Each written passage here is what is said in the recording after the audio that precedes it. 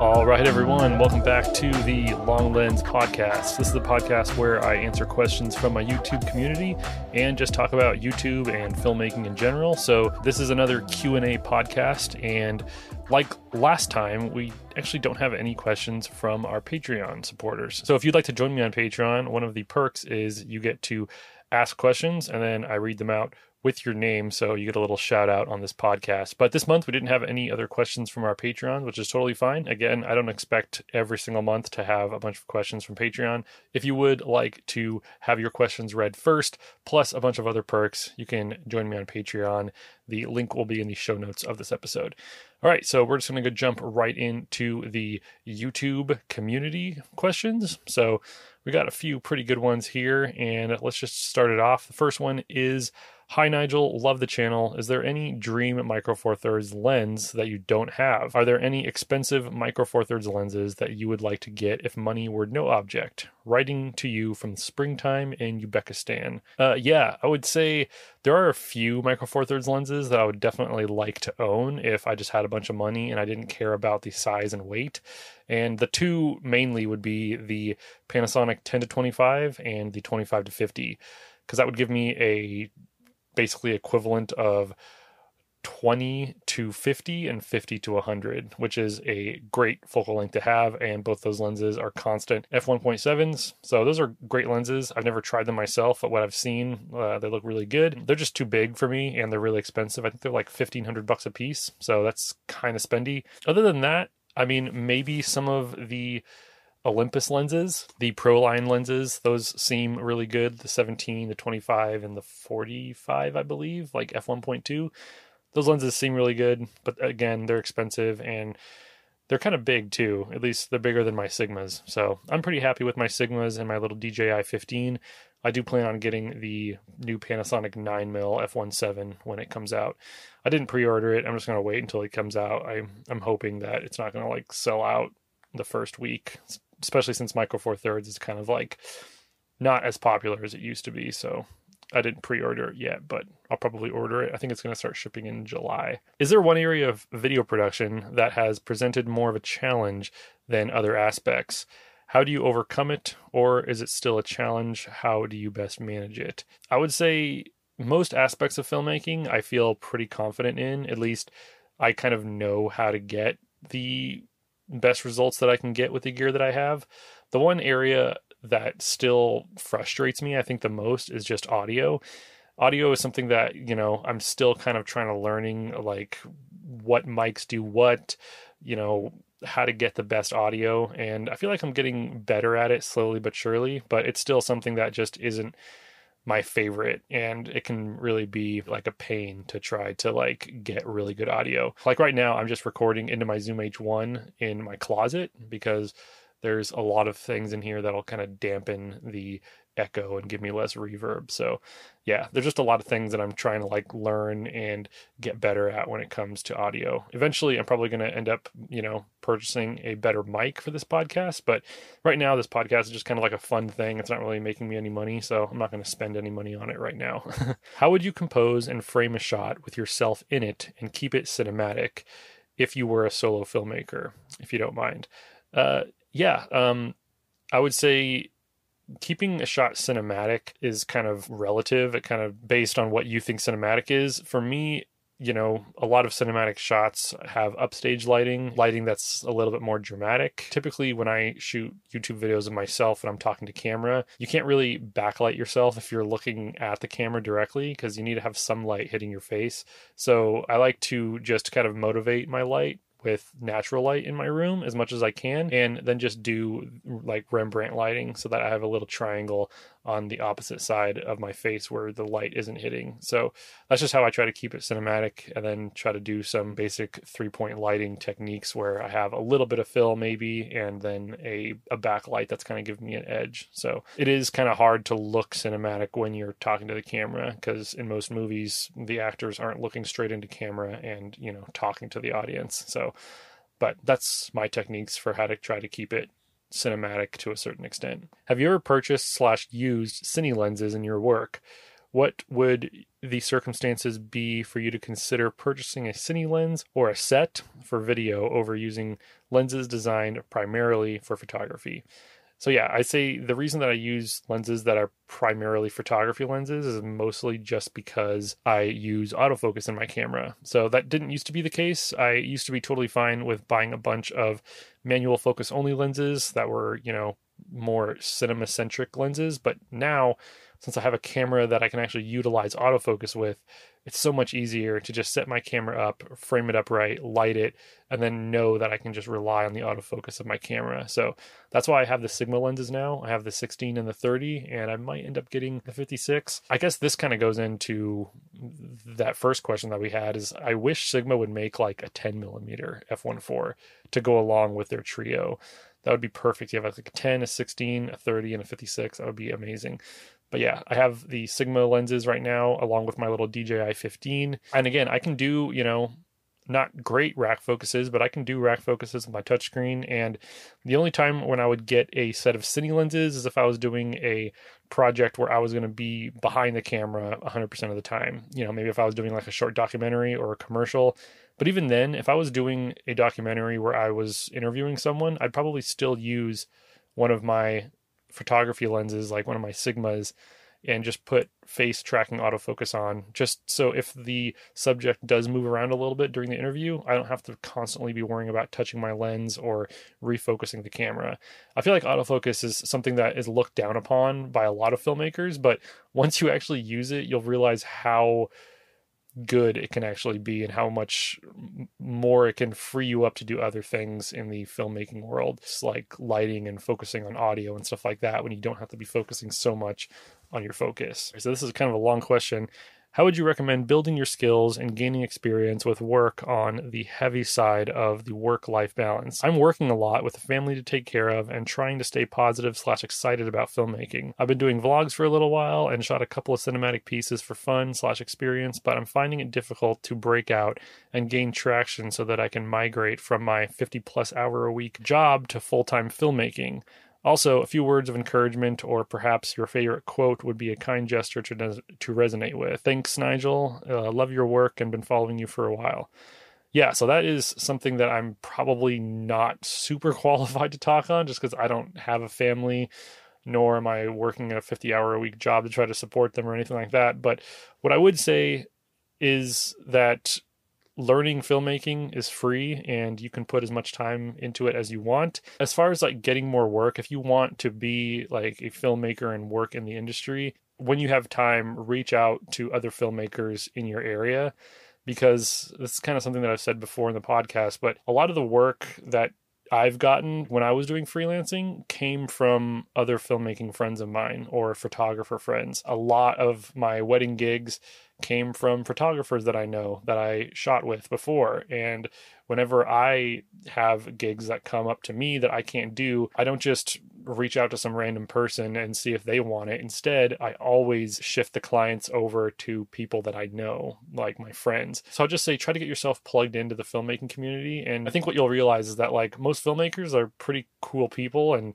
I feel like even if you don't have the most experience and if you're not the best filmmaker out there, a lot of, the creative professionals that I've found, they will choose to work with people that they like rather than people that have the best skill and are super cocky about it. So that's, I hope, a little bit encouraging that like you don't have to have the most experience to make it in the filmmaking world. If you're just a nice and humble person that's willing to learn and wants to work hard, you'll probably get jobs and get opportunities that way. So other than that, I would just say, keep making those vlogs, keep making those little short cinematic pieces, post them on YouTube, post them on your website if you have one, and just keep putting stuff out there because you never know who's going to see it or what opportunities could come from you posting something. So yeah, I hope that that's a little bit encouraging. Favorite thing you do when you're feeling stressed out or overworked? Yeah, I have two things that I do. I do whenever I get stressed or, feel a little bit down is I run and I skateboard a lot. So running is something that I've started,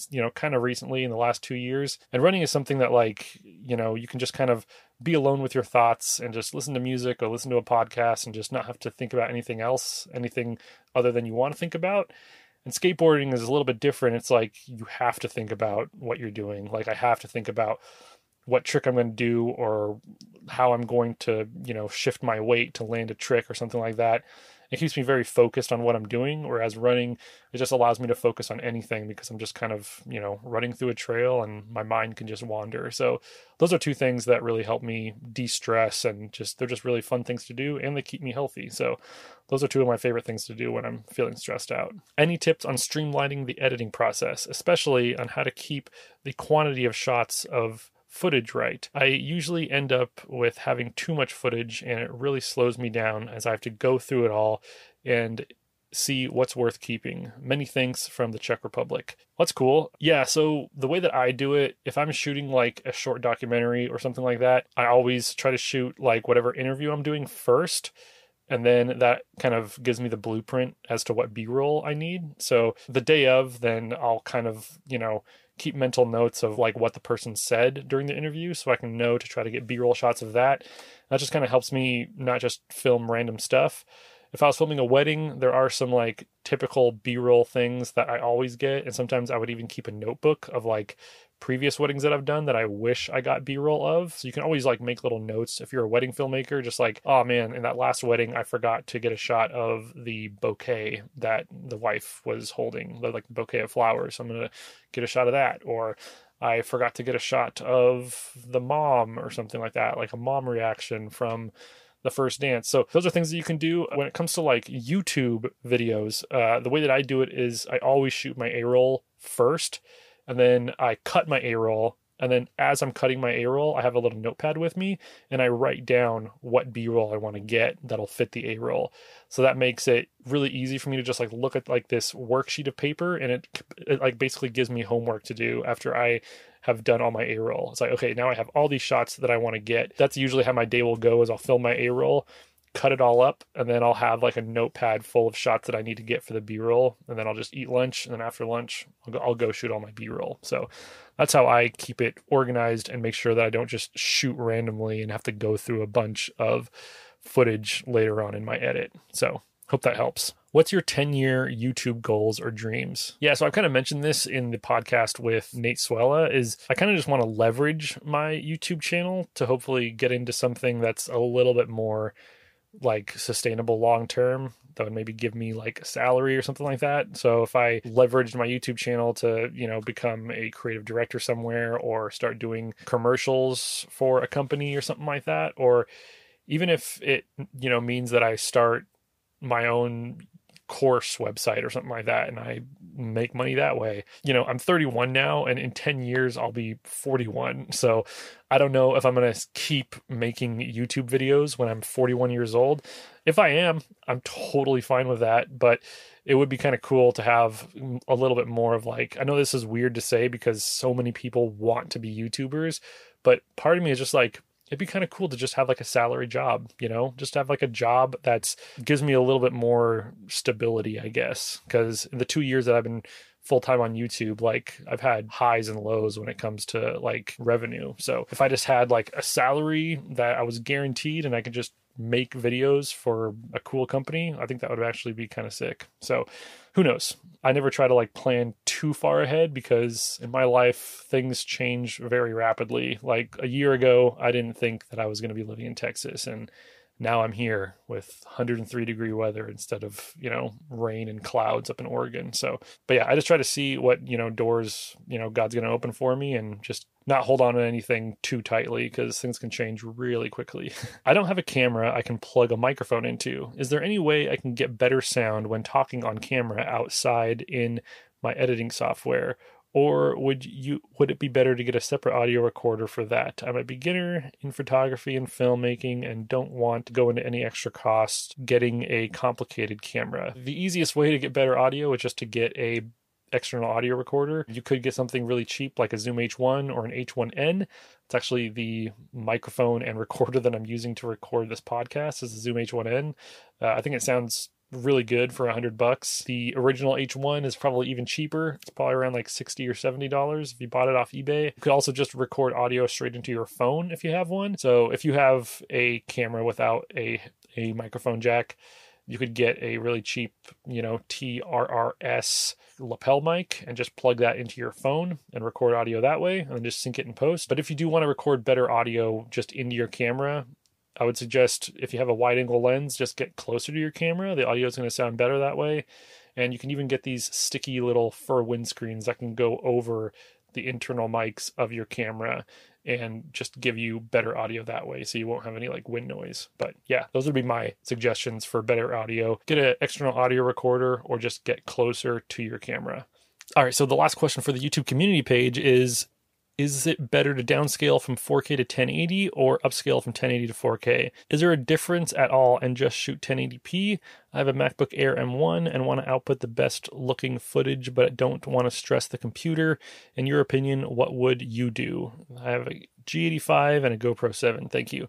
Yeah, if it were me, I would shoot in 4K and upload in 4K because that's just going to probably give you the best quality, even if you watch it in 1080p. What I did when I had a GH3 was obviously I shot in 1080p because that's the highest resolution the GH3 could shoot in, but then I exported it as a 4K video. So even though it was only 1080, I exported it as a larger video file.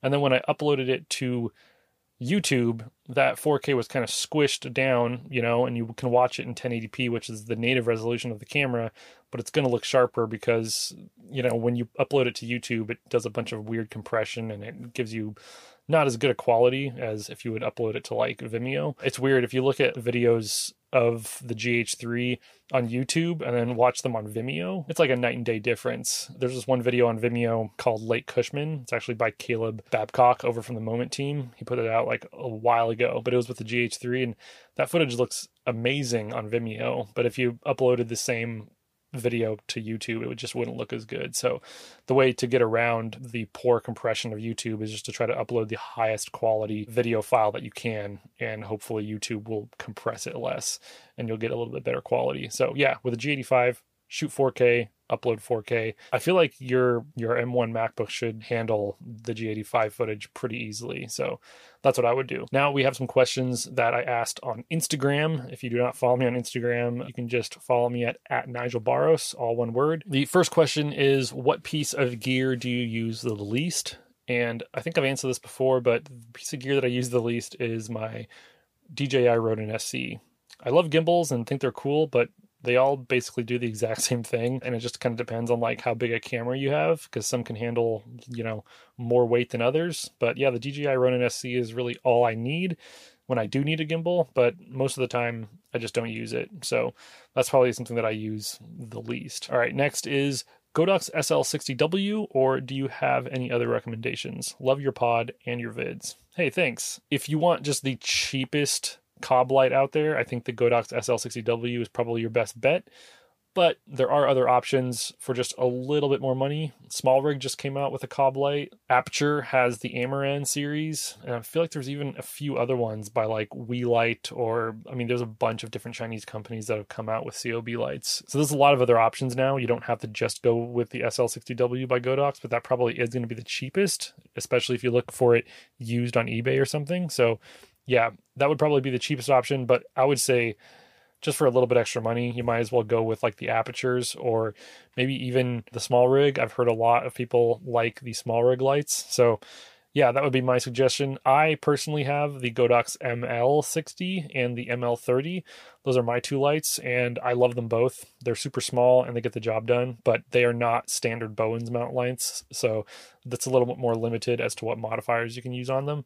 I just use the Photex soft lighter as my soft diffusion, but that's not going to float everybody's boat. So yeah, I would say go with either a Small Rig, Aperture Amarans, or if you really want to save money, go with the Godox SL60W. All right, how does your passion for skateboarding translate into your craft of filmmaking? This is a good question, and I think that with filmmaking, it's really easy to get discouraged. Like when you first start out, you first pick up a camera, it's really easy to like look at your footage and be like, man, I suck. And I feel like the one thing that skateboarding has told me, there was this clip with Jerry Seinfeld and Chris Rock that was floating around where they were talking about skateboarders. And one of the things they said that I think is very true is, how many times do skateboarders have to get something wrong before they get it right? they keep skating on these stairs and rails and they hurt themselves, and they just keep getting back up and trying it again because they know that if they just change something, they'll get it. And when they do, that's a life lesson, right? Like he said something to that point. And I think that's very true. And I think that's what skateboarding has done for me more than anything is that it taught me perseverance, and it taught me that like I'm gonna suck at the beginning, but if I just keep at it and keep practicing, I'm gonna eventually get better. That's the same thing with filmmaking. Like my stuff sucked. Like I was just like everybody else who first starts out in filmmaking. Like my stuff did not look good. But over the last 12, 15 years, my stuff like looks better. Just like when I first started skateboarding, I sucked. And it took me actually a lot longer than most people to get even halfway decent at skateboarding. But I just didn't give up, and I just kept on going at it. And I think that's what skateboarding has translated into in my filmmaking, is that just to keep at it and you will get better. Like, you know, persevere even though you suck. So yeah, I think that's what skateboarding has done for me the most. What Canon full frame camera is best for video and stills? I shoot 90% photos and 10% vids. So I actually know the person who's asking this question, and I think that for the type of videos that you're doing, I would suggest either the Canon EOS R. Now that will give you 4K capabilities in video. It is going to be cropped 4K, which kind of sucks, and you're not going to have dual pixel autofocus. But it's a great photo camera, and it has the video features that you might need. I'm pretty sure this person is asking for doing stock video. Other than the original R, I would say probably either the R6 or the R5 or even the R5C. The R5 and the R5C are really expensive, but the R6 is probably going to fit your needs the most. It does have a tendency to overheat, is what I've been told, but if you're just doing like short video clips for stock websites, then yeah, I feel like the R6 is probably your best option. EM1 Mark II or EM5 Mark III? Well, I don't know much about the EM5 Mark III, but I would say that unless it has 10-bit and phase detect autofocus, I would still get the EM1 Mark II. In fact, I would even get the EM1 Mark II over the EM1 Mark III, because the EM1 Mark III is basically the EM1 Mark II. The only difference is that you can do 10-bit externally into an external recorder with the EM1 Mark III. But if I was going to spend the money on an EM1 Mark III, I would just spend a little bit extra and get the new OM1 that shoots 10-bit internally and has all the great autofocus features that the EM1 Mark II has. So I feel like right now, as far as like budget video cameras from Olympus, the EM1 Mark II is still the best option. The only camera that I would suggest for video over the EM1 Mark II would be the new OM1. But that one is more expensive. I think it's like, $2,700 or something like that. So the EM1 Mark II, as far as Olympus cameras go, or I guess as far as like micro four thirds cameras with great autofocus goes, that's the one that I would pick. Workflow and artistic inspiration / movies, books, etc. Yeah, so my workflow is basically just shoot, cut the A-roll, write down the B-roll I need, shoot the B-roll, add the B-roll in, find a song, add the titles and stuff that I need, and then export. And I usually try to figure out thumbnails and titles for my videos first before I start shooting, but that's basically my workflow. As far as movies or books, I've been really inspired by like TV shows that I've watched recently. Like I've watched some really cinematic TV shows, like Under the Banner of Heaven was a good one. Candy was a good one. I think those are both on Hulu. Stranger Things is always super inspirational. It always looks super, super good. The only other show that I would say probably like inspires me the most is a show that like, I know everyone's super stoked about like the new seasons of Stranger Things, but what really like gets me stoked is I'm just waiting for the new season of Ragnarok, which is a show on Netflix that I just think is one of the most underrated shows on Netflix. It's a Norwegian show, so it's all like subbed or dubbed, but man, it's shot so well. The story is cool. The actors are like brilliant. Like it's all people that, you probably haven't heard of before, but it is just so, so good. The soundtrack is amazing. So yeah, Ragnarok really inspires me. All right, this question is kind of like the one earlier. How did your skateboarding background affect your filmmaking style and vice versa? So I feel like with my filmmaking style, it probably has some effect on it that I don't even realize, like really subtle things that I do. But one thing that I definitely think that skateboarding has taught me is to just be patient and, hold shots for longer than I need to, and, just try to look for some different angles that maybe I wouldn't have thought of before. Because in skateboarding, things can get really monotonous, you know, like you have fisheye, then you have long lens, and all the shots can look pretty similar. So trying to get more unique shots in skateboarding is something that I feel like I've tried to incorporate in like my filmmaking journey as well. And just being patient, because I feel like sometimes I'll have to wait an entire day to go out and shoot in the right light when I'm trying to make a more cinematic piece. And when I was a skateboard filmer, like I would go out sometimes and film for 9 hours and accomplish absolutely nothing. Skateboard filming takes a lot of patience because the skaters don't always land the tricks. So I think that's how it's affected my filmmaking. All right. And this is the last question from Instagram, and it is, I want to get my first camera for mostly video stuff. What is your best entry level budget choice? I would probably have to say the Panasonic G85. It's not going to have great autofocus, but it is going to give you really, really good 4K video. It's going to have great image stabilization. It has a mic jack. There's a little bit of a crop in 4K, but not that much. And it has great picture profiles. And yeah, it can give you really, really good results. I still really, really liked that camera. More so than the camera, though, I would say invest in your lenses, because I would take a GH3 with, Leica Panasonic lenses over a GH6 and cheap soft lenses. So that's what I would say more is like, yeah, your camera is important, but don't neglect your lenses. But yeah, the G85 is probably my recommendation for a cheap camera. Every other camera that's cheap is going to have some type of compromise, but I feel like the G85 has the least amount of compromises. If you need something with good autofocus, I would say the Canon M50, but you will compromise image quality with that camera because it is only 1080p. Yeah, I hope that helps. Those are my recommendations. Okay, well, that is all the questions that I had for June. I want to thank everybody for asking. There's a lot of really good questions in there. And yeah, stay tuned. We might have another guest on the podcast this month. And yeah, thank you so much for tuning in and listening to this podcast. I'm having a lot of fun making these podcast episodes, and it's becoming something that I'm actually getting really into. So yeah, I really appreciate you listening. If you want to check out my Patreon, it'll be in the show notes below. Anyways, thanks again, and I'll check in with you all next time. Later.